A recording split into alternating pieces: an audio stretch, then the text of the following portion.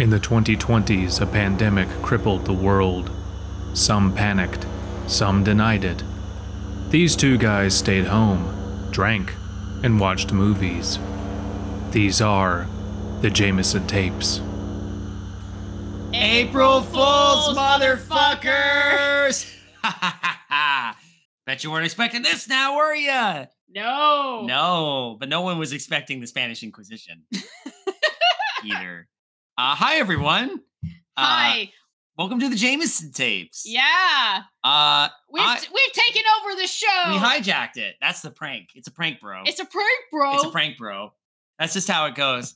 I am David King. And I'm Kayla King. And as a married duo, we have successfully hijacked this podcast for April Fool's Day.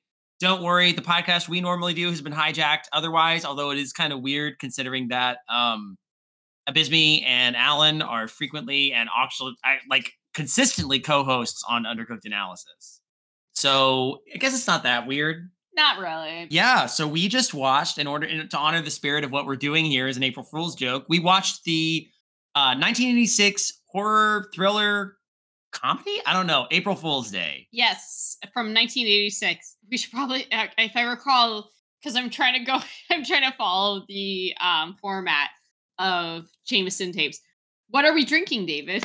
Well, for the sake of this particular recording, we decided to mix up some dark and stormy.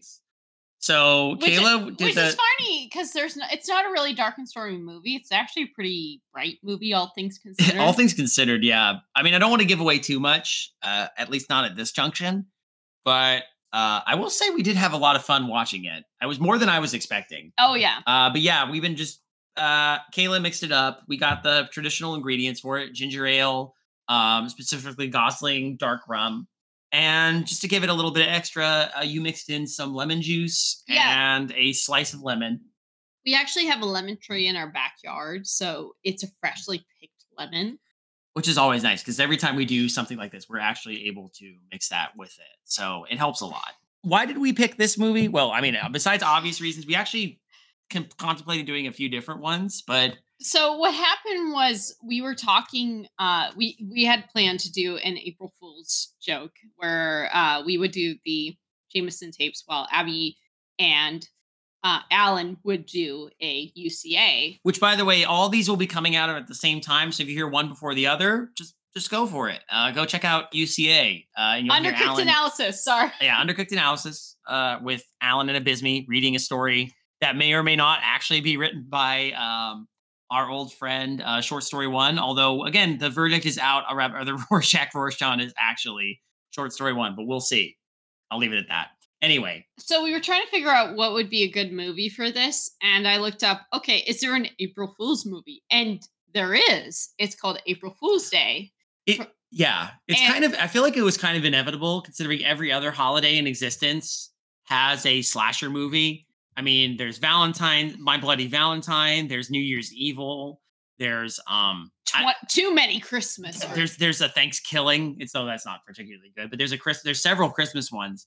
I don't know if there's an Arbor Day one, but there should be. I know there is a President's Day. I know there is a President's Day. I know there's a few Thanksgiving versions too. And the first one I thought of was Thanksgiving, which is unfortunately sad. I think there's a President's Day. Mm-hmm. But there's, definitely some St. Patrick's Day ones. We had we kept debating back and forth too. I suggested first A Girl Who Walks Alone at Night because I've been wanting to watch that, but I was like, no, let's go something a little more sillier. We thought of Freaked because Freaked actually came out on YouTube. I'm going to reveal that Freaked is now, the whole video is on YouTube for free. Go watch it. We had previously seen Red Letter Media talk about Freaked, and it's not super widely available, but it is on YouTube. And I appreciate the whole movie. So I appreciate someone because it's got some amazing practical effects, even if they're kind of gross. So they got okay. We shouldn't talk about Freaked. Sorry. Oh no. This is not about Freaked. This is about April Fool's. Yeah, I also suggested The Love Witch because I've been wanting to see that. But oh yeah, you did. I thought April Fool's Day would be very on the nose, and I wasn't quite sure because I've heard it's not a great movie. But I had a lot of fun watching this. I had a lot of fun watching this. I admittedly came into this movie with zero expectation. I was expecting kind of another cheesy slasher film. Same. It's a lot smarter and takes a lot more turns than I thought, especially when there's a twist and then a double twist at the end of it. Yeah. Now, I want to stress this because this is normally a thing on the Jaymeson tapes anyway.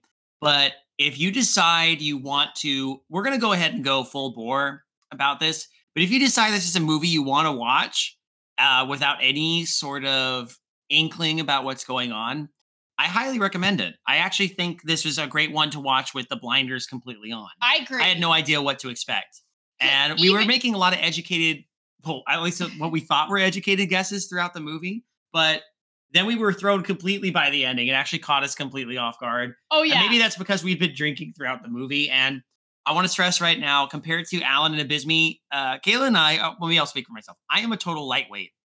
I'm already definitely a little buzzed. If you can't tell, we're buzzed. And we're still drinking. And we're still drinking because that's the spirit of the podcast. We'll be okay. It's just that I don't want to take that away from you if you decide to enjoy it. So I highly recommend checking it out. It's not even that long. It's like an hour and 30 minutes. It's only an hour and a half. We rented it on YouTube for only $4. So well worth it, I'd say. Like, again, I went into it with zero expectations, came out really enjoying the movie. And if you want to get the full brunt of the twists of it, stop now and come back later, please. Agreed. I'm begging you. It's Yes. short watch. It is, I would say watch it with friends because it is a fun watch with friends. Yeah, absolutely. But because I do want to talk about it with spoilers intact. Yes. So there will be spoilers. Yeah. Because you can't talk about this movie without spoilers. It kind of hinges on that. Yeah. It kind of hinges on its twists. So this is interesting because it already it's a movie about college kids instead of about like your typical teens in a slasher film. I kind of like that. This is 1986 too. I like that. So. I like that it's because whenever usually films talk about teenage kids, it feels like they treat teenage kids as older than they really are. Mm-hmm. And I'm like, this doesn't, I don't know. I never felt like an adult as a teenager. So having this with college students, I'm like, yeah, that feels more realistic. Because as college students, I feel like I was making dumb choices. But we all were. So, I mean, that's fair. And you never quite, there's a certain point in your life where you kind of outgrow that. And even look, later in life, you're going to make dumb choices too. But in this case, and you can kind of see the dumb choices adding up, but in some cases, but and there's some other things I do want to explore as we go through this, but because there's some things that were left kind of hanging, but I don't know. So the film is set during, it opens with April Fool's Day, and actually it hints at that when we have a film cut of, or not, it looks like a 8mm film of a woman, and she says she's on a dock somewhere, and she's just talking about her like it's like a profile. And her name, I don't remember. And her name is no. I have to. You remember? No, I don't. Wow, that's too shit. But at a certain point, we remembered half the cast's name, but not the other half. But this is the first thing I said when I saw her. I remember was like, why is she wearing a doily? She's like wearing a doily on her denim jacket. So I got to pray. So usually Sade babysits Abysmii and Alan during these, but right now we have Abysmii babysitting us. Now he knows how it feels. You're saying, see, this is the shit I deal with. So you're welcome. You're welcome, Sade.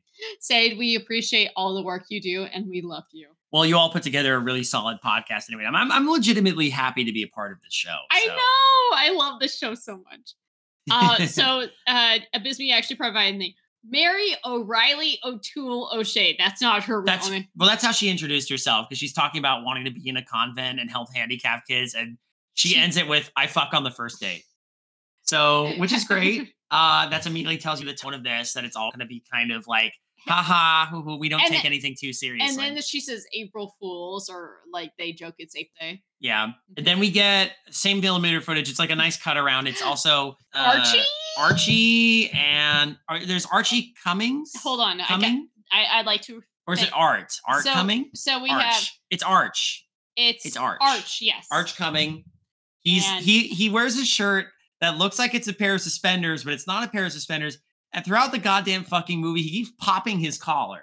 Like, it's the number of times this man pops his collar, I was like, we might need to take a drink every time he pops his collar. We will die if we take a drink every time he pops his collar. We were actually drinking with some moderation, but at the same time, every time he popped his collar, we were just fucking busting up. It was something. I'm surprised I remember his name. It's him and what was the cousin's name? Skip. No, wait, was it Skip? It was Skip. It was Skip. Okay, so there was Skip. It's him and Skip. They say I fuck on the first date, but they immediately turn to each other like, yeah, we fucked each other on the first date. Wasn't it great? Yes. And they're laughing about it. And there's a scene later on that approved this, but one thing I will say to this movie's credit is there's jumping ahead a little, there's another little scene where two male characters find out they're rooming together and they start joking about, oh, we're gonna like sleep together. And they just lean into it. They like jump on the bed and they hug each other and they start laughing and they're like, one of them kisses the other's forehead. There was a point where we're like, are the straights okay? And where you were like, yeah, in this movie, the straights are definitely okay, apparently. In this movie, the straights are okay. They are so comfortable with their sexuality. And they can joke about it with their male friends and not think anything else. They're like, ooh, no homo. Like, this is actually like, it's kind of endearing. It made me, this moment, and then a moment later, that moment we're talking about later where we're jumping ahead, actually did endear those characters to me a bit. Mm-hmm. Admittedly, we were complaining a lot about the character development early on, but it's actually handled really well as you look at the whole thing in a big picture. I will admit, I don't remember the characters' names as much. Well, and I do think Abysmii, forgive me, the names of the characters. Yeah, let's get to them kind of in order because we meet doily shirt girl, doily jacket girl. So doily jacket girl is Nikki. That's Nikki. Okay. Yes. And then we get Arch and we get Skip. Skip is the cousin. Skip's the cousin. Then we get the other girl that is dating Kit. Kit? So we got technically final girl and final boy. We do have a final girl and a final boy in this. Sort of. We'll get into that. Named Kit, and I forget. Is it Rob? It's Rob. Or okay. Rob. It's Rob. So you have Kit and Rob. They're the ones that at the beginning are confirmed to be in an item. Like everybody else is kind of separate, but they're an item. But eventually some of them kind of fuck and flirt with each other. Chaz is our asshole filmmakers. Chaz is the one holding the camera. So we don't see him until we cut back to him later. But we got Chaz. And then we got Hal/Harvey. He shows up late. Okay, so his name is Harvey, but he goes by Hal. And Hal is like, I don't know how to explain him. He's kind of like he's old money as well. Yeah, I want to stress these are a bunch of preppy college kids. Yes. Oh, it dawns on wait, hold on. Except for Kit and Kit and Rob. Kit and Rob are not? At least that's what it's hinted at. Is that Kit and Rob? Well, they're all friends from college. We know that. Yeah, I think it gives a hint that they're all like rich, privileged. You know how drunk I am right now. Yeah. Well, I wanna stress that one thing. I just thought of this. One thing that doesn't happen is there's not really a comeuppance for all of them, as much as we thought there would be. Because there's not really a commentary here about old money and all these rich people doing these absurd things. There might be, but we're gonna have to like get a little deeper before we kind of. And then we have discuss that. Well, first there was a nerdy girl, she's like, I need to study college college, and this was her name was Nan. This is Nan. Okay. I feel like I'm drunk, and as I say these words, it feels like just gibberish coming out of my mouth. It's okay, love. Thank you. I appreciate that. I don't know how Abysmii and Alan do this, and I am Abysmii and Alan have years of experience. Yes, they do. They are very good at this. Okay. God bless. So by my recollection, they're all to stress, they're all at a ferry dock and they're waiting to go for a getaway to their friend Muffy St. John's home, which is on an island out in a presumably either Pacific Northwest or like somewhere northwest-ish, like coastal area. Yeah. Like although it could. Both of us were like, Muffy, are you fucking kidding That me? was funny. Muffy is a very like rich person name. It is. It really is. And then we cut from the film grain situation to Muffy moving a bunch of like mannequins. What? And suddenly mannequin. Oh God, is this gonna be Maniac again? Oh, there's our killer. Calling it now. The mom? No, her. Or well, no, it's Well, I mean, she's carrying around creepy mannequins. She's inviting her friends, these people, to an isolated island. okay. Yeah. I'm just saying, genre savvy. This is our killer. Yeah. Because they said this movie has a twist ending, and I'm like, I see the twist already. Look, if it's not this, I'm gonna. Yeah, I've heard this movie has a twist ending. Well, if it's a twist that's not this, I'll be surprised. And She's having flashbacks to when she was a kid and she got a present of a Pop Goes the Weasel Jack in the Box. Jack in the Box. I kept making references to Drop Dead Fred about this because that's what Drop Dead Fred like. He ends. Okay, don't see Drop Dead Fred. Don't see it. Go see April Fools. Just don't see Drop Dead. There's only one line I remember from Drop Dead Fred. And that's when he's hiding under the skirt and he looks up and he goes, "Cobwebs." Wow. It's a dumb movie. It is a stupid ass movie. Carrie Fisher, you're better than this. No. You shouldn't have been Carrie in that Fisher's movie. in it? Yeah, she's I'd in. forgotten. Yes. Sorry. Back to April Fool's Day. Yeah. So Muffy, we get the flashback, and I gotta say, I do like the music in this movie. It's very synthy. It's like a synth pop kind of. It uses a theremin. Well, or a Occasionally. pseudo theremin. It's not even a real theremin. It's like a synth vibe that gives you that kind of theremin feel, but it is clearly like some early 80s synth. And I liked it. I actually liked the music in this movie a lot. And actually the pacing was pretty good. I knew this from this flashback that there was something associated with, at a young age, the fact that when she turns the whole thing is at the birthday party, a young Muffy turns this Jack in the Box and a monster instead of a Jack in the thing comes out. Not a real monster, but like it's a monster puppet. It's actually pretty grotesque. And everyone just starts laughing and going, ha ha ha. Like, it's clearly a prank thing. And this is something that's affected her. I will say though, the editing in this is very strange. Yes. It's noticed very early on because it cuts back to her like looking at this Jack in the Box and cutting back to her memories, and the editing on it already feels strange. And even then, the lighting on that scene too, which is funny because, excuse me, the lighting on the rest of the movie. I feel like I'm gonna burp throughout this, but this is very fitting. This is part of the course for Jaymeson tapes. Don't worry about it. Absolutely. There have been two times I can remember being drunk on podcasts, and one of them was for a UCA, like drunk like this was for a UCA, and the other one was Dinosaur for Anna Musings. Yes. If you want to hear me drunk, listen to Anna Musings. That's another podcast we do. Okay. So there's a ferry captain and there's a ferry assistant by the name of Buck. Yes. They all get on this ferry, and there's some foreshadowing. There was definitely some clear shots to a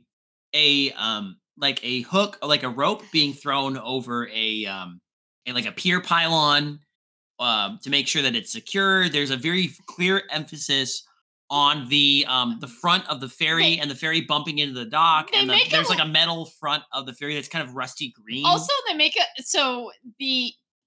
hold on, what's the name of the king character? Who is it Rob? Oh no, Chaz. Who's the fucking filmmaker? It's Chaz. Chaz keeps making a joke about, your fly is down and your dong is hanging out. Yes.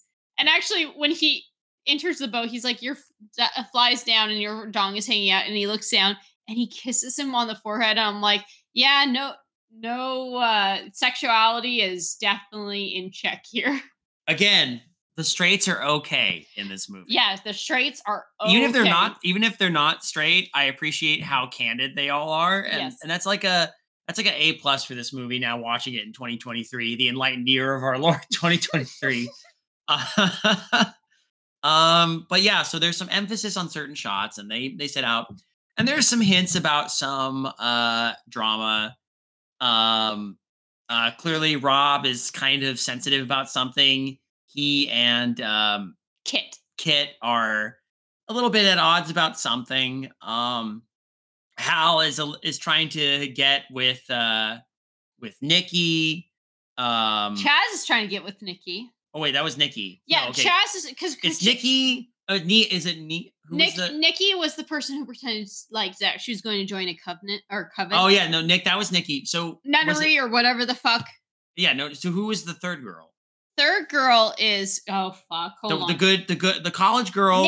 Nan. So Nan is reading Paradise Lost, and of course Chaz rolls up with his copy of fucking some Playboy smut. Boudoir. It's Boudoir, and you know what? I'm actually kind of surprised for a movie that was labeled with all this like wanting to get like sexually explicit. We did not see a single titty in this. I was expecting titty. There was no titty. There was no titty. There was close to some titty, but never any titty. And what I appreciate about this movie is that there was never any real nudity. And even when you see characters like legitimately having sex, you don't actually see anything. Well, and it's actually played up as pretty absurd. I mean, we'll get to that. Yeah, we'll get to it. Okay. But they're all talking about shit on the boat. A couple of the characters, I think it's Arch and Skip are playing some game involving a switchblade. I will say this is where you see the editing is weird because it cuts from conversation to conversation. But they keep on the conversations for too short of time and then go to another one and then go to another one and then go back to the other one. And it just feels a little more awkward than it almost comes across. You know what? I was going to make a similarity between this and a soap opera, but at least with a soap opera, soap operas end with a like, oh, I'm going to make a reveal. And then it's quiet for like two or 3 seconds and then cuts to a new scene and then comes back to it. Yeah. It's not even that. It's just, it cuts in the middle of a conversation and then comes back to that conversation. But it's just like, but it happens so quickly that the editing in this is a bit weird. I mean, at least for this part. This is the part where I'm like, I want to get to know these characters more, but it feels like we're not. And that gave me the impression this movie was more shallow than it actually was. The funny part about this film is that when you first watch it, you're like, yeah, I'm going to watch a stereotypical slasher film. And then you get to know the characters more, and then you're like, holy shit, I think I might be invested in these characters. That was actually kind of surprising to me. Yeah. So they go out on the ferry. We have some scenes. There's some scenes involving a switchblade. The first of several pranks comes up when it looks like there's an argument between Arch and Skip, and Arch throws the knife at Skip and it sticks in his gut and he falls in the water. In a great effect, by the way. But yeah, somehow this prank is done really well. Oh shit! Already? This barely into this, and that already happened. How much you bet he's pranking? It's a prank. It's a prank, bro. It's a prank, bro. How did they plan that ahead of time? I have no idea. Well, the impression we're getting from all these characters is that they love practical jokes. Like yes. all of them, with the exception of maybe Rob and Kit. I don't know, but they all seem to really love practical jokes. Because again, Chaz is doing the whole thing with the fly down and everything. So they all dive in the water to try and find Skip, but Skip's fine. So they all come up. Buck, meanwhile, stays in the water. He tries to throw the rope over the pylon. Hold on. This is happening while they finally are reaching shore to the island that they're going to be staying on. Right. And Buck decides to stay in the water. It's like, you know, while I'm still here, even though I jumped in to save this guy, which turned out to be a prank, I'm going to just stay here and throw a rope on this pylon and keep doing it because I keep failing. And then the boat hits him in the head. And the more important thing is it looks like it hits him. And then everybody looks into the water and he pops up and half of his face is gored and his like eyeballs hanging out. Yes. And he's screaming and flailing. It's actually pretty horrific. Good practical effects there. They like grab him and throw him into the sheriff's boat because the sheriff happens to be nearby, constable. And then he's like, you all got to stay here because I'm going to figure out what's going on. And then he leaves with Buck to take him to a hospital. So that's the first like horrific thing that happens. And Skip is clearly shook by this because this is all his prank. Because here's the funny part. Skip, or not funny part. It's not funny because It was to us. yeah, Skip does this prank, and he thinks it's all his fault. Fault. I'm drunk. It, Me too, but it's okay. it's okay. He thinks it's his fault that he jumped in the water because Buck jumped in the water to save him. But both David and I were like, no, this is Buck's fault completely. Because, I mean, there were two people who jumped into the water to save him. It was Buck and I can't remember. Chaz didn't jump in, but I think Kit did. Kit? No, not Kit. Rob. Rob did. Rob did. Rob came back, actually went back on the ferry, but Buck decided to stay in and was like, you know what? Since I'm here, I'm going to just start putting this rope on the pylon. Why couldn't he have done that on the ferry?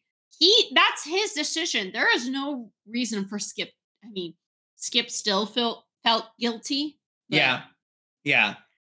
It's not his fault. I don't blame him at all. But he blames himself, and he feels this like sense of guilt. Now, this is important to remember because later on we learn some stuff about the whole situation that throws it off. But even so, some of them try to shrug it off, and they go to Muffy's house. And we met Muffy earlier, but we finally meet Muffy proper, and Muffy is, playing hostess. The house is really nice. That's the whole idea. The house is really nice. The location is gorgeous. I want to live on this island. Yeah, they do a good job. There's one shot when they're establishing the house where you see a mountain in the distance, and I'm like, I don't know if this is really on an island, but I like the idea that they're isolated. And they really lean into the idea that this is like a closed circle mystery. The fairy won't be back for a while. Clearly, someone's got the setup to kill people. And one of them even references Agatha Christie. Well, so I made an early on joke that says, isn't this just the premise to And Then There Were None? It's basically that. Yeah, it's okay. Kind of. Let's be honest here. Kind of. Big kind of. Big kind of. I don't know how much you want to reveal yet. Delve into this, but so for right now, it is that kind of sort of situation for this film. That's right, Gracie. That it's going to be similar to And Then There Were None by Agatha Christie, where each person is. So for those who don't know, Agatha Christie is a mystery writer, and she wrote. I appreciate you giving this for the uninitiated out there. Thank you. Agatha Christie is a mystery writer from I want to say 20s, 30s, 40s. Long time period. And I want to say her most famous book, but it's one of her most famous books. It's called And Then There Were None. Originally called 10 Little Indians, but then she said, that's kind of not kosher. Yeah. Go figure. So it was called And Then There Were None. And this is actually a basis for a lot of mystery plots where multiple people are brought to a mansion or a secluded location, and then each person is killed off one by one, and we're not sure who the killer is. And the plot here is very similar. A lot of people come to this island, and which is funny because And Then There Were None. It's 10 people that are brought to this island. Mm-hmm. Usually it's a location a la Clue or something like that. But with this one, it's a legitimate island. Right. For both And Then There Were None and April Fool's Day. And then each person is killed off, and then it turns out it's at the end that we reveal who the killer is. And then in this case, it's definitely a twist. Let's put it that way. Well, either way, they're all here to have a good time. They're clearly leaning on the prank thing still, because even at dinner, there's more pranks that happen. And they all talk about it being rich and privileged. One of the reveals is that Rob was he was going to be is he going on to medical school? So they're so Muffy is saying that she's about to turn 21. In next month, or yes, and this is her inheritance. This house is going to be part of her inheritance someday. I'm going to safely assume the rest of the students, or not students, the rest of her guests are at the age of 20, 21 years old. They're all around the same age, I think. About to graduate. Yeah, they're all in college together. They all kind of establish how they've met. And they're all kind of strangers to each other. Well, some of them are. Sort of. Some of them don't know each other, but they all are mutual friends of Muffy. Yes. Like no one knew Hal really until he got there. And obviously people think Skip Skip introduces himself as Muffy's cousin. Yes. So he's part of the same family. And I'm surprised I'm remembering all these names now. Some of them I didn't remember, but we have Abby's notes to thank for that. Thank you, Abysmii. You're an amazing babysitter right now. But Sade would be absolutely proud of you right now. So Kit is like encouraging, but Rob is kind of sore about the fact that his counselor said like, well, the grades show it, but you don't really have the ambition to be like in the medical field. That's a shitty counselor. Rob is clearly very sore about that, and he's not frustrated. Now it's interesting because like while we set up, hold on. Okay. What his counselor says is you're not serious enough. You're not serious enough. Thank you. That's clearly something that gets to Rob. And the interesting thing is, I don't know if we knew necessarily that these two were going to be like the finals in this story, but as I look back on it retrospectively, it does make sense. Yes. It makes sense because they're kind of they're the only characters that have any real strife going on. Well, not really. Well, they're the straight men in the situation. For the most part. they're the least prankstery of the rest of the group. Well, not the least prankstery, but like Nan, they all have definite personalities. These two are like the straight men that don't have any. You're right, straight men that don't have any strife personalities. I mean, they have strife with what's going on with themselves, but they're not like whatever. And there's some stuff that gets established. Like Skip, he's off doing some shit. He's drinking fucking Bacardi out of a bottle while howling at the moon. Did I just call him Strife? Strife. You're like the last of the Green Bay bucket kickers. You're reading the book and you're just like the newspaper and you just look up Strife. Skip. So Skip is right now being like, I am so miserable because I think I might have like hurt Buck because of my prank, and he's drinking himself to like. Yeah, so he's out somewhere else. To be fair, Muffy makes a toast about the friendship she's made with all her friends. They go to drink the bubbly she's giving them, and it's something gross, so they all spit it out. And it's another April Fool's prank because it's further establishing her. And actually, all over the house, there's all these pranks with like doorknobs that pop off, faucets that squirt hot water, a lamp. There's a really funny scene with Rob and Kit where there's like a lamp that they try to turn off, and it switches another lamp on, and they turn that lamp and switches another lamp on. And you can say it always seems very good natured, at least at first. I don't know why, but for some reason, 80s movies, everybody needs to sleep in their underwear. I gotta tell you, those tidy whities are not doing Rob any favors. No, but here's the funny part. So there was not the funny part, but here's something interesting. So I'm looking at Muffy and I'm like, Muffy looks so familiar, and I couldn't figure out for the life of me. And thank you to Abysmii for looking up, and it was Deborah Foreman. I'm like, oh wait, she was from Valley Girl, which I had seen a long time ago, or actually I've seen quite a bit. Oh my god, for sure. She's the Valley Girl, so and there ain't no cure. Okay, so she's the lead of Valley Girl, which also has Nicolas Cage in it. And oh fuck, that's right. Yeah. So my sister and I have both watched this film, Valley Girl, and we make jokes about it all the fucking time. It's a movie we watched quite a few times. So like one of the jokes that we have with Valley Girl, I feel like I should do a review on Valley Girl at some point. Because my sister and I, if we got into a review about Valley Girl, the shit we would say about I'll pay money to listen to you two talk about I'm going to go on a tangent here about Valley Girl. Go ahead. For a sec. You're allowed for a split second. So the beginning. Time's up. No, shut up. I'm kidding. Fuck you. So Valley Girl opens up in a mall, which happens to be at Del Amo Mall, which is the mall that my sister and I grew up with. That was actually the mall that I had my first job at. Oh yeah. It's like, whoa, this is kind of trippy.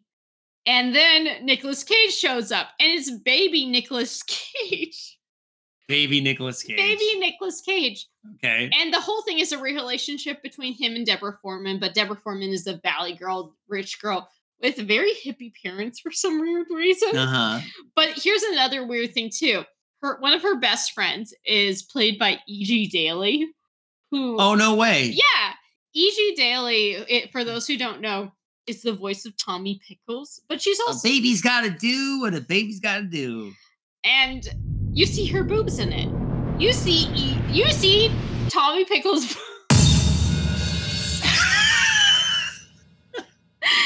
see. No! I'm going to hell. Listen. I'm all good with seeing E.G. Daily's boobs. That's fine. Please never refer to them as Tommy Pickles boobs ever again. I'm so sorry. Please. You gave me, like, you sent a shock through my system so strong, I almost sobered up completely. It's like, whoa, I just lost all my alcohol. Like it all retreated into me.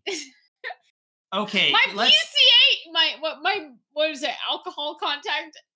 Alcohol. My blood alcohol level just like dropped significantly because, okay.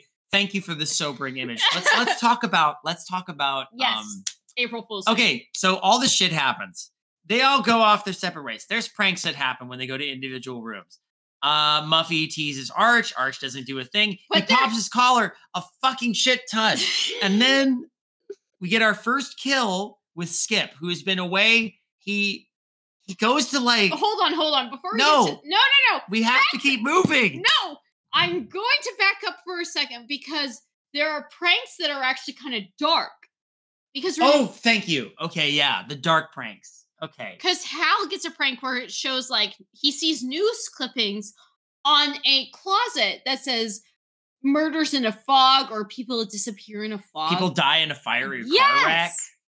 Like, yeah, I forgot. Those are all in drawers in his room. And then Dan hears a baby crying on a tape recorder in her closet. And you realize later on, oh, these are all very... One of them finds like a dog collar. I think, was that Nikki? Like, Nikki finds a dog collar in her, like, room. What Chaz finds, like, stuff to like do heroin in his like, or like the paraphernalia to do heroin in his like medicine cabinet. It's kind of fucked up. And clearly someone is like knows them and is leaving these things as like these are like your sins laid out before you or something that only they would know. Although it is really funny when like Chaz is locked out of he goes to try and score with Muffy. Muffy rejects him. He goes to a different room. That doesn't work. He goes into another room, opens the door. No, wait. Wait, pause. He pops his collar. He goes to, before he tries to hit on Muffy. Muffy says no. Pops his collar. Tries to open a door. Door doesn't open. Pops his collar. He opens another door. Chaz and Nikki are having sex. In the weirdest way. It's a hilarious position, like that feels almost tantric, but you don't see anything. And they don't give a shit. He doesn't give a shit. He just closes the door and leaves. They just carry on like that. Pops his collar. Again, we will die of alcohol poisoning for how much this man pops his fucking suspender adjacent collar because he's got these patterns on his shirt that look like suspenders. And then he finally just goes to his own fucking room. Chaz and Nikki continue to do their thing. But let's get to Skip. So Skip goes down. He's got the switchblade that they used for the prank. And he goes down to the boathouse to, I don't know, smoke. Oh, is that weed? Oh, my. Dude. Don't do this drunk. Doesn't look like weed. At this point, I don't think he really fucking cares. Don't smoke anything. Oh, what is that? A blade of grass? Smoke that. I'm gonna get more. What is that? A dead raccoon? Smoke that. Hold on, I'm gonna get more booze. Get more booze? Yeah. Should we pause? I mean, Playboy about to smoke a fur. So Skip goes into the boathouse, and it gets to the obvious, like, he's gonna die, because he's in the dark, he's alone. They try to legitimately pull a cat seer on us, when clearly from off-screen, someone throws a fucking cat at him in the dark. I think it's the assumption the cat, like... Yeah, but it's so obvious that someone just picked up a cat and threw it at him that I almost think it was a legit, like, knowing what we know now, someone picked up a cat and threw it at him to throw him off. And then someone grabs him and pulls him off screen, and we never see Skip again. I will say I was trying to get fill up another drink, another dark and stormy during this point. So I was half in, half out. Yeah, well, anyway, Skip gets pulled off camera, and there's dramatic music sting.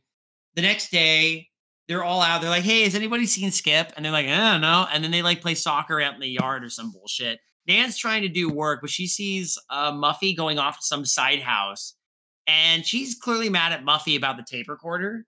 So she goes out to confront her. Meanwhile, Nikki, no, not Nikki, Kit, fuck. Kit and Rob are at the dock. I guess they went swimming because Rob doesn't have a shirt on for some reason. And they're talking about how, are you mad at me for last night? He's like, I just don't know if I'm ever going to go anywhere. I might be a TV repairman. She's like, yeah, sure, whatever. And clearly she doesn't give a shit what he is. She's into him. So they go to fuck in the boathouse. Pause. Or, well, you can keep talking. I have to go to the bathroom. Okay, that's fine. You do that. I'll keep talking. So they go to fuck in the boathouse. And again, I was expecting there to be some titty. No titty. This movie is surprisingly high class, considering that they had every opportunity. There's even a scene earlier where Nikki like leans out a window and she's got an open shirt and she's just in her like shirt and panties, and the shirt's open, and there's any moment she could be stretching and some titty can be seen. No titty. And Hal's out there doing some fucking armbar work with like exercise equipment that he just hand exercise equipment. And he looks over and says, "Good morning." And she immediately is like, "Ah!" And she covers up and like, ducks back in. But again, no titty. So I'm sitting here going, is this an 80s slasher movie or what? This movie subverts so many expectations, and it's kind of refreshing because what's nice is that they go into the boathouse. Kat and Rob go into the boathouse, and and she throws a towel down, grabs his crotch. They start to go at it. And as they're doing it, Kit looks down and she sees the corpse, or presumably the corpse of Skip, float past on a boat. He looks dead. She freaks out. They go looking for him, and she's like, they think it's a prank from Skip. Honestly, that's a cool freaking scene. Oh no, it was a really good scene. I thought it was really neat. I was laughing, but it was a really good reveal. It felt very on point for this kind of genre. And they go looking for him, but they can't find him. So they're like, what the fuck, dude? And they all go out into different directions looking for him. And by the way, we saw Muffy a little earlier. Her hair's bedraggled. She's acting very differently. She seems a little unhinged. And I had earlier said, oh, fuck, well, she's probably the killer because she's luring everyone out to this island. But that felt too obvious. So I'm like, in the back of my head, I'm like, there's going to be another twist somewhere. So later on, their searching doesn't yield much. Is it No, it's not Chaz. It's Arch. Arch goes out into the woods, right? Yes. And he's got a big stick to hit stuff with. Yes. And there's a snake. Yeah, there's this big tease with a snake. Honestly, he almost gets bit by a snake. And honestly, that snake, if I would have seen that snake, I would have been like, fuck this. Nope. He didn't see the snake, though. No, he gets caught in a snare trap instead. But I saw that snake and I was like, nope, fuck this. And I would. And the snake almost bites him, but then someone clears the snake aside. We don't see who they are. And he looks shocked. And then we cut away. So far, we haven't seen anyone die on camera. They don't know where Arch is. A little before this, Nan confronts Muffy in the side house about, how did you know about this? She seems really upset about the baby tape. We don't know exactly what it's about, but me and Kayla were thinking, oh, it's probably either like a baby that was given away or it was an abortion or something. It actually gets revealed. Well, God, the ending just changes everything. Mm-hmm. But it gets revealed before the ending. It gets revealed that it was an abortion. I'm like, oh my God. Whoa. Well, knowing what we know with the ending, it makes the pranks especially mean-spirited. Yes. But we see Nan go out, sit by a Buddha statue, be all sad.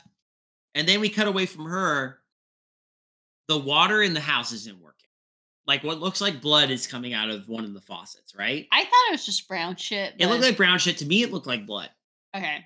I don't know. It could be anything. So they're like, well, we're going to need fresh water. So Go to the well. yeah, so it's Nikki, right? Nikki Nikki. Nikki and Hal Yes. go out to the well. There's a well on property.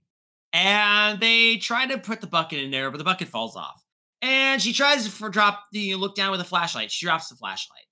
So Nikki goes into the well. There's like rungs on the side. She falls in. A couple of severed heads bob to the surface in the well. It's Arch and Skip. And then while she's flailing, trying to get out of the well, and Hal's trying to get down there to reach her, another body bobs to the surface, and it's Nan. And I didn't realize it was Nan. I will say the one thing that I don't like about this film is all the deaths happen off screen, and I hate that. I want to look. I'm someone when I watch a horror movie or something like this, I want to see a death on screen. True. But again, with the way the ending is, it makes sense in context. Because what seems to be a corpse floats to the surface with a big slash on the throat. She's clearly been killed. They all freak out. Finally, someone gets them out of the well because we cut to them later in the house and they're all bedraggled. Everybody's freaking out. They're trying to get through. That is actually a genuinely good scare because I did not because we saw heads of these two men that were like, oh shit. We knew they had died. But then when Nan appeared, we're like, oh shit, she died? Yeah, that was shocking to me too. Yeah. So, and again, we'll talk about this in context when we get to the ending because I have some questions here.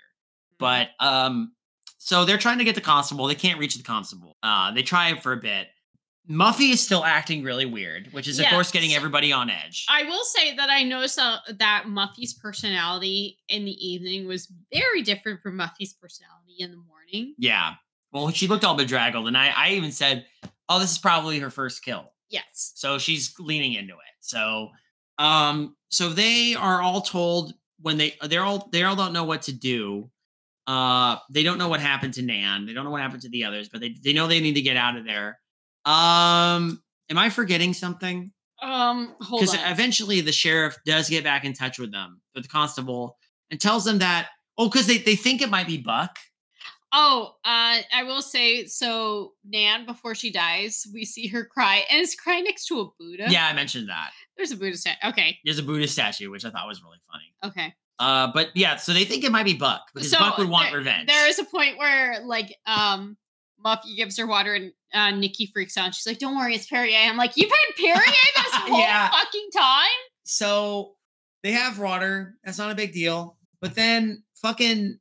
they finally get a call back from the constable. He says, no, I've been here with Buck all day. Oh yeah, because they thought it was Buck. Like they were thinking it might be Buck. Because Buck is the only one who would want revenge on them for having fucking punched his fucking eye out because of their pranks. Yes. So they thought, Buck must be the one killing all this. And they're like, no, the constable was, or not constable. The constable. Yeah, well, we'll call him the constable because that's what they refer to him. He's been with them all day. So he's in the hospital. So they can rule him out. So now they know it's probably one of them that's doing the killing. So he tells them, according to what Rob says on the phone, he tells them all they have to stick together and not leave until he sends up a flare to let them know that he's coming to the dock to pick them up. Well, there's a point where I think it's Kit who looks around and she sees a picture of two like young people. Oh, because they're trying to secure all the doors and windows just in case there's another prowler. And she sees two young people in a picture, and we're like, oh shit, it's twins. It's cool. So then we're immediately like, oh, okay, there's an evil twin involved. Yeah, Muffy has an evil twin. And because, and Muffy is still acting really weird, so it seems like a complete heel turn. So now, of course, we're considering that. They're all debating sticking together, but Muffy makes it clear that she doesn't want to. It's her house. She can do what she wants. So she leaves. They all start talking about all the weird, mean-spirited, like, hints of stuff they find in their rooms. Yeah, they think they're... Like the notes about the car accidents. And I think they're thinking, like, it must be Muffy, maybe. Like it's a revenge thing, because Muffy would know them that well. Yes. So, because they're all so frustrated, they all end up being really stupid. They all split up and go different directions. I think there's a point where they're like, earlier on, it's like, wait, we should split up. And I'm like, I think this movie's kind of self-aware. No, the movie, the thing that's so great about the ending of this movie, it reveals how self-aware the movie is. It does. Which is so good. This movie subverted so many of my expectations. And I know we've been withholding a lot. But that's because you're now on this journey with us if you come this far and haven't watched the movie. You fools. Go watch it. So they Oh, we get to like Chaz and Nikki. Like Chaz is joking with isn't like Chaz joking with her and Nikki's like, fuck, I'm getting out of here, and she's packing up. And there's some weird shots. Oh yeah. I don't know why there's like a weird shot of like where you don't see their faces while she's packing, but it's there. And I'm like, there's some artistic choices. We completely skipped over the cat eye clock behind the painting. Oh, that's right. Because there's another prank that happens later where you see that there's that classic haunted house trope of the cat eyes. The eyes behind the painting that watch you move. So, but they're moving back and forth. So they move the painting off the wall. There's just the eyes cut in it, and there's just one of those cat eye clocks. But that's important because that painting with the eye holes cut in it comes in later. Yes. So I just wanted to bring that up. So they are all kind of off doing their thing, checking rooms, making sure. Nikki and Chaz are having an argument. Chaz is still trying to kind of like calm Nikki down, so he's trying to be all like sexy and shit, which is super ridiculous. He's wearing like fucking S&M, like it's like a mask. But there's a term for it. Bring out the God. Yeah, clearly it cracks her up, but she leaves. And he's like, Nikki, come back. No, it's a GIMP mask. Yes, GIMP. Thank you. Abysmii, you're amazing. Thank you. It's a GIMP mask. He wears 2 GIMP masks, actually. 2 different GIMP masks, so to speak. Then it gets hinted that Chaz has been killed. Yeah, because again, everything happens off screen, so you kind of see the anticipation, but you don't see it actually happen. And then Nikki comes back. So at this point, we're like, what the fuck, dude? So Nikki comes back, and she's like, oh, come on, Chaz. He's got his hands like folded over his crotch. Yeah. And she's like, you're just being silly. And then when she opens his hands, it shows that he was stabbed in the dick. And I'm like, oh, shit. And then, of course, as that happens, the door opens behind her, and then we cut away. Yes. To now we only have Chaz. Or no, not Chaz. Not Chaz. We only have Rob and Kit left. And they don't know what to. Oh no, Hal was like hanging out on the stairs, but he heard some stuff, so he decides to go upstairs and he disappears. Because later they discover it looks like he hanged himself, but it probably was done by a killer. Oh yeah, because like what happens after that is they're going through the house trying to find people. They only see blood dripping from the match. Oh no, they find the dolls in the attic. Yes. And two of the dolls are just because there was a thing about a doll that they had on the table at dinner, and then they find some dolls in the attic, which might represent all of them. There's a bowl of water that has one of the dolls that's representing Nan, and then the 2 dolls representing Arch and Skip. Their heads are floating in it, so they think that. And then there's 2 bloody dolls that represent Nikki and Chaz that are lying on a thing. So they go to find them because their door is locked. And sure, actually, I remember this. Doesn't Nan try to leave a room, but the doorknob pops off? Yes, it does. That's right. Because just like earlier, there's some good foreshadowing in this movie. Some good Nan. Chekhov's Not prank. Nan pulls it off. I think it's it's Nan not Nan. No, it's not Nan. It's Nikki. Yes. Okay. Nikki. So Nikki pulls it off because Nikki's one of the only ones left at this point. But then she gets killed off, and then so it's just while they're up in the attic, they see the flare from the distance. They see the flare out in the distance. They're like, we got to go find the boat. So they go looking for the others. They presumably see the corpses of Chaz and Nikki on the bed. You don't see them on camera, but you see the blood dripping down the covers. They freak out. They run. They go to another room. They find Hal's body hanging from a noose. And they freak out. And then they said, fuck this. We're going to escape. They go on a boat. And they go. Yeah, they run down to the boathouse, right? Yeah. And they just say, fuck this. We're going we're going to like hop. I guess they're thinking of like trying to leave on a boat, but they can't find the keys. But it is hinted at that the keys are in the kitchen. Now, this they hinted at this earlier because, this movie is so good. So, and I wasn't expecting this. So, in the boat, they find a fucking envelope with a note about someone who is called Miss St. John, who escaped from a mental institution. Yes. Well, although I find this, though it felt really, you were saying this too. It felt really weirdly out of place. Well, why would you put it on a fucking boat? Like, oh, Miss St. John was in an asylum. They're like, why was she in an asylum? That's so weird. And they go back, and we're like, oh, it's the evil twin. It's the evil twin. Holy shit. Look, I've seen so many movies where they've done this, where it's like, oh, it turns out to be an evil twin. Ha ha ha. Same with books and shit. So they go up back to the kitchen, and there's the way they have to go back into the house is they go through the basement, which is it's nice that they hinted at this. Earlier on, you do see, I think it's Muffy. Yes, it's Muffy who leaves the basement window open, and then they decide to enter through the basement window. And they look at the, on the wall, they see like, I believe it's like height. So when you're a kid and parents will measure your height, they measure, it looks like the height measurements of Muffy and apparently a twin sister named Buffy. And we both laughed our asses off. Muffy. Muffy and Buffy? Buffy? Yes! Muffin Buffy.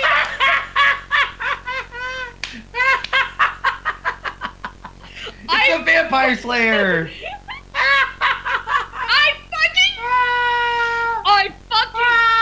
Yes, I knew it. I fucking knew it. They see the painting that was hiding the cat originally, the cat clock originally, and they're like, oh shit, what is this? And the eyes, and it looks like weird eyes, and then they remove the painting, and it's fucking Muffy's head. Muffy's severed head. It's fucked. Sorry. Oh no, Buffy, the evil twin. God, I lost my shit so much at the Buffy thing. Yeah. Anyway, it's all been revealed. Buffy's coming to kill them because she's fucking vampire slayer bitch ass motherfucker. Why are we so drunk? I don't know. So why am I still drinking? Because you want to. So we get the confrontation, right? They're the only two left. Buffy's coming to kill them. She's got this big machete ass knife that she uses to try and pick the kitchen door. They're trying to find the key to the boat. There's a final stand in the kitchen. Somehow, and I kind of missed this part, Rob gets locked in a cupboard. Oh yeah, that was hilarious. That was hilarious. That was weird. Mm-hmm. And so it's a standoff between Kit and Buffy. But then during the standoff between Kit and Buffy, the reveal happens, and both Dave and I were like, "Are you fucking kidding me?" Okay, listen. This is your last chance to turn back. If you stuck with us this long and haven't seen the movie, I swear, please go watch it. Pause it now. Go see the movie. I am kind of impressed how this movie subverted expectations, and maybe that's just because we were drinking while we watched it, and maybe you could have seen the twist coming a mile away. But for an April Fool's movie, it's not just pranking the people in it, it's pranking the audience because it expects you to try and think about this. So Abysmii and I, after this, we both were like, I'm not sure if we're mad about this or impressed. I was impressed. Yeah. I was impressed, but also kind of mad because you can hear me say, go suck a dick. Go suck my dick. You were mad. Oh, so hardcore. Are you kidding? This movie. Are you kidding me? This movie's so hardcore. It with a soft. Are you kidding me? Unless this is just some sort of insane vision. Bullshit. Bullshit. Are you kidding me? This movie can suck a. Are you serious? Whoa, really? Guess what? The whole entire thing was the prank. No, not just the whole entire thing. No, the entire thing. So everyone is alive. Everyone's fucking live. When fucking Nan opens the door. No, not Nan. No. It is Nan. No, it's Kit. Kit. Yes, Kit. So Kit opens the doors after dodging Muffy's knife. Yeah, Buffy's. Muffy/Buffy. Well, I'm about to give the reveal. Okay, anyway. go. They open the doors. I'm letting you reveal. They look into the room. Every single person is alive, and everyone is there. Everyone is there, including the ferry captain. Everybody's still alive, and they all just kind of chill. And while Kit is there having an existential crisis. They all turn and she goes, oh, fuck it. And they all go, April Fools! And both David and I, probably Abysmii, who was watching this on silence, was like, "Are you fucking kidding me?" Oh my god, lost my shit. That was so good. Yeah, this whole thing was a horrible, if you think about it, a horrible thing to pull on someone. Yes, a very horrible, elaborate, well thought out April Fool's prank that apparently, according to Muffy, as she explains it later, she had to make other people think they were like going to be killed off before she revealed the prank to them. So then they were in on it. So they also went along with it. I don't know how she bothered to get, or how she managed to get facsimile severed heads and corpses of the people that were involved. But somehow she did that. I don't know. She has a lot of money. Maybe she made it work. Maybe she went to a prop shop or something. I don't fucking know. So all I know is that she made this work. And everybody was okay to go along with this so they could fucking traumatize Kit and Rob. And by the way, Rob is in the pantry freaking out. Because Buck walks up to him with the fucking eye hanging out, takes his prosthetic off, slaps it on Rob, and Rob is still freaking out. And Buck is all like, ha ha ha. They let him out. He runs into the other room, finds Kit, who's like, oh my God, I can't believe I went through this. These people went through psychological torture. The funny part is, wow. So I know that in this episode, or in Jaymeson tapes, you're supposed to find a spider room moment. And we're like, okay, I wonder what the spider room moment is. The fucking twist is the spider room. And you know, it earned it. It earned the twist. It earned the twist. I'm not gonna lie. I thought this was great. I'm angry, but I'm also impressed because I did not see this twist coming. Both David and I were like, "Oh, it must be an evil twin or whatever." But then they fucked us over too, which is great. This movie is so goddamn smart, and maybe I'm only saying that because I'm drunk right now. But I don't give a shit. I thought it was fun. Maybe you should drink while watching this, because maybe you know what, that might make it better. I'm gonna drink more, actually. Well, I remember you said, well, what if this whole thing is like an escape room? But then Muffy, sorry, you're drinking while you're saying this. While I'm saying this. But Muffy reveals that she's about to inherit this in a month, and she wants to do something interesting with this.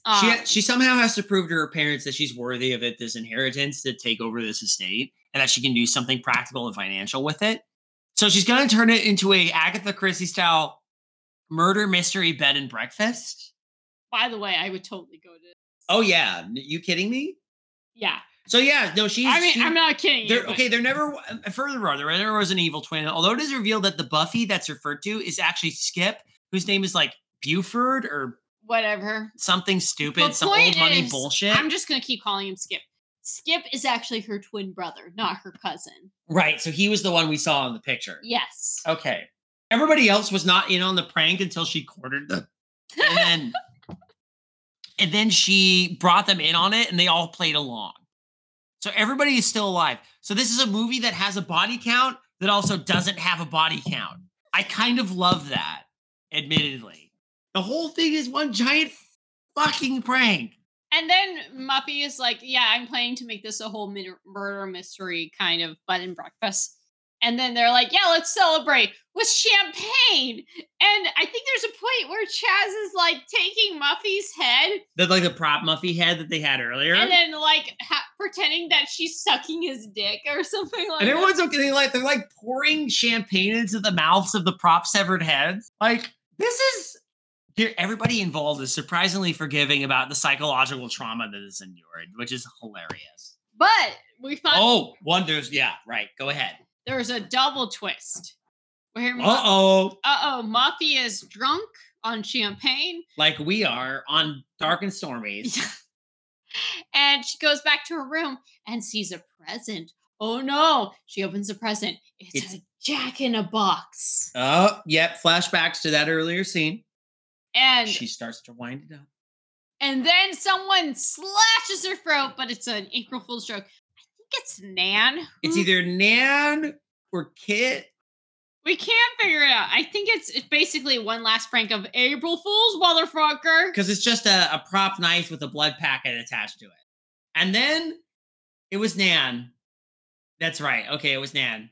Yeah. Oh, because that's right. So Abysmii pointed out she was in acting school with Muffy. Because they were in a play together. Oh my God, that's right. Because, yeah, okay. Because she talked about them being in a play called Ghosts. Yeah. In a play called Ghosts. And the final shot is the Jack in the Box winking at the camera.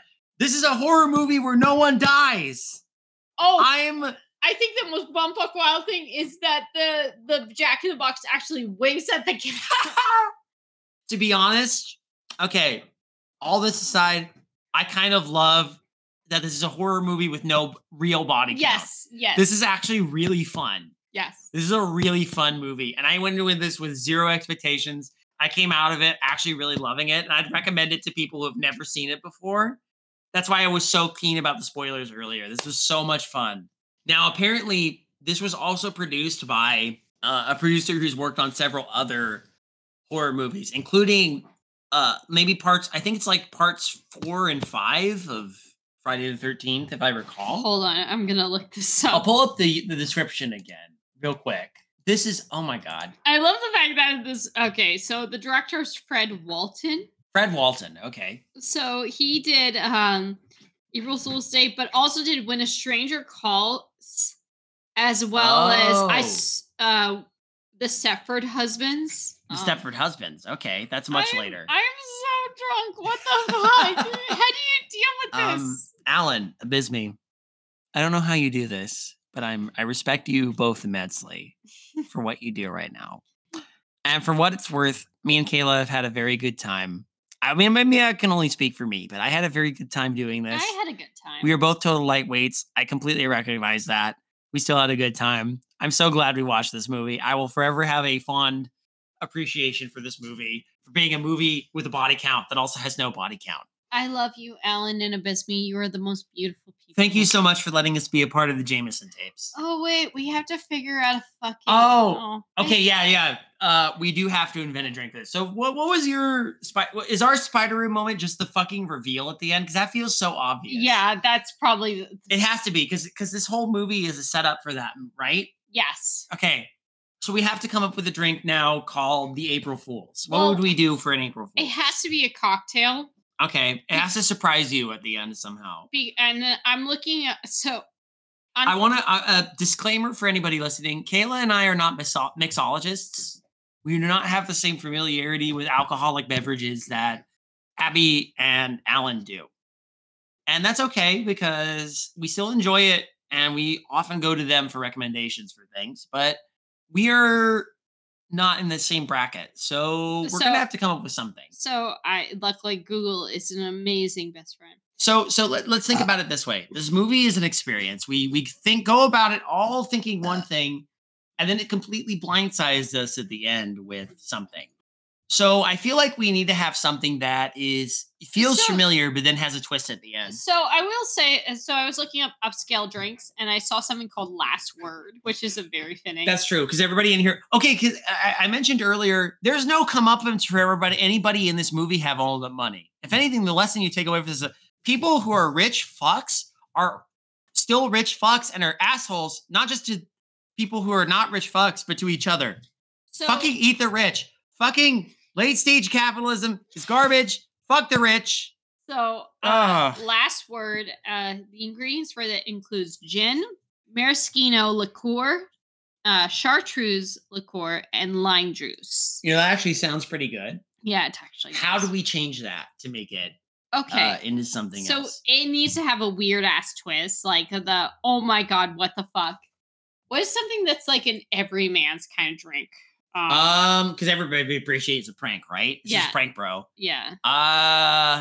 You splash in something like that's a cheap ass drink. I'm trying to look up a prank cocktail. Fucking put in like balls or something. I don't know. Put in balls? You just put your dick into it? No, I mean like fucking like the drink, like the soda drink. Like put balls in there. So, because I gotta God bless Google for this. God bless Google. So they said pop in an egg, some salt and some pepper in rocks glass full of gin, and bang, you have a prairie chicken. Prairie chicken? So I think there should be something like a twist that's like, oh, that's very. Well, keep in mind, this is supposed to be like you're expecting something hard and something visceral, and then you end up realizing the whole thing was just an elaborate mix. So what if you replace one of the ingredients with something non-alcoholic? Okay, thank you, Google. So there's something called a gag reflex. So you mix it. It's a wild twist on a Bloody Mary. Thank you. Beer, vodka, and tomato juice, and then you add a drop of hot sauce and raw egg. I think that's what you do. Is that but someone's already come up with that. So like, no. Add the last word, which is the gin what was chartreuse? That? Chartreuse. Wait, no, chartreuse is a color. Liqueur and the maraschino liqueur, and then throw in the hot sauce and the egg, and then the raw egg. God, I feel like you're trying to chase away the high that you just built up from drinking, and then suddenly making it like a pseudo prairie oyster. You know what? What if you made it like a hot sauce? Add a hot sauce to it. The garnish with fucking Tabasco. Do we call this the April Fools? Yeah, we call this the April Fools. You serve it to your friends, motherfucker. Serve it to your friends and watch them first enjoy it. Call it the middle finger. The middle finger. There it is. They call it the body count with no body count. So it's the last word. Hold on. What's that fucking drink again? Hold up. Are we too inebriated to do this? Yes, we are. And I don't. My face feels numb. Mine does too. Oh my god. I'm putting it. We've had like what 3, 4? I don't know. 3. I don't want to say how much we've had because people are gonna realize how fucking shit we are in this. I don't know how Abby prefer. Not Abby. I'm going to hell. I am going to hell. God damn it. And I still have my contacts in. Why am I oh my god. Hold on. Oh, okay. I need to look up the last word. So, gin, maraschino liqueur, chartreuse liqueur, and lime juice, but then throw in hot sauce. That's our own addition to it, right? Yes, hot. Just a dash of hot sauce, just a smidge. So you don't know what's coming, but then you taste it and you're like, oh! April Fool's motherfucker! April Fool's motherfucker! I think this is a fun movie to watch. Oh, yeah, this was great. Oh, man. Okay. Well, we came up with the drink. I think the onus is now off of us. I think we can leave this podcast with full minds and open hearts and completely inebriated stomachs. Oh, my God. Abby and Alan, I love you. But holy shit, I don't know how you do this. All I can say is if you listen to all this without watching this movie, I'm so sorry. But also not really, because you chose to keep listening. Hopefully you'll still enjoy the movie when you watch it, because us explaining it doesn't know justice. It was a lot of fun. I had a great time. I'm so glad we got to be a part of this podcast for April Fool's Day.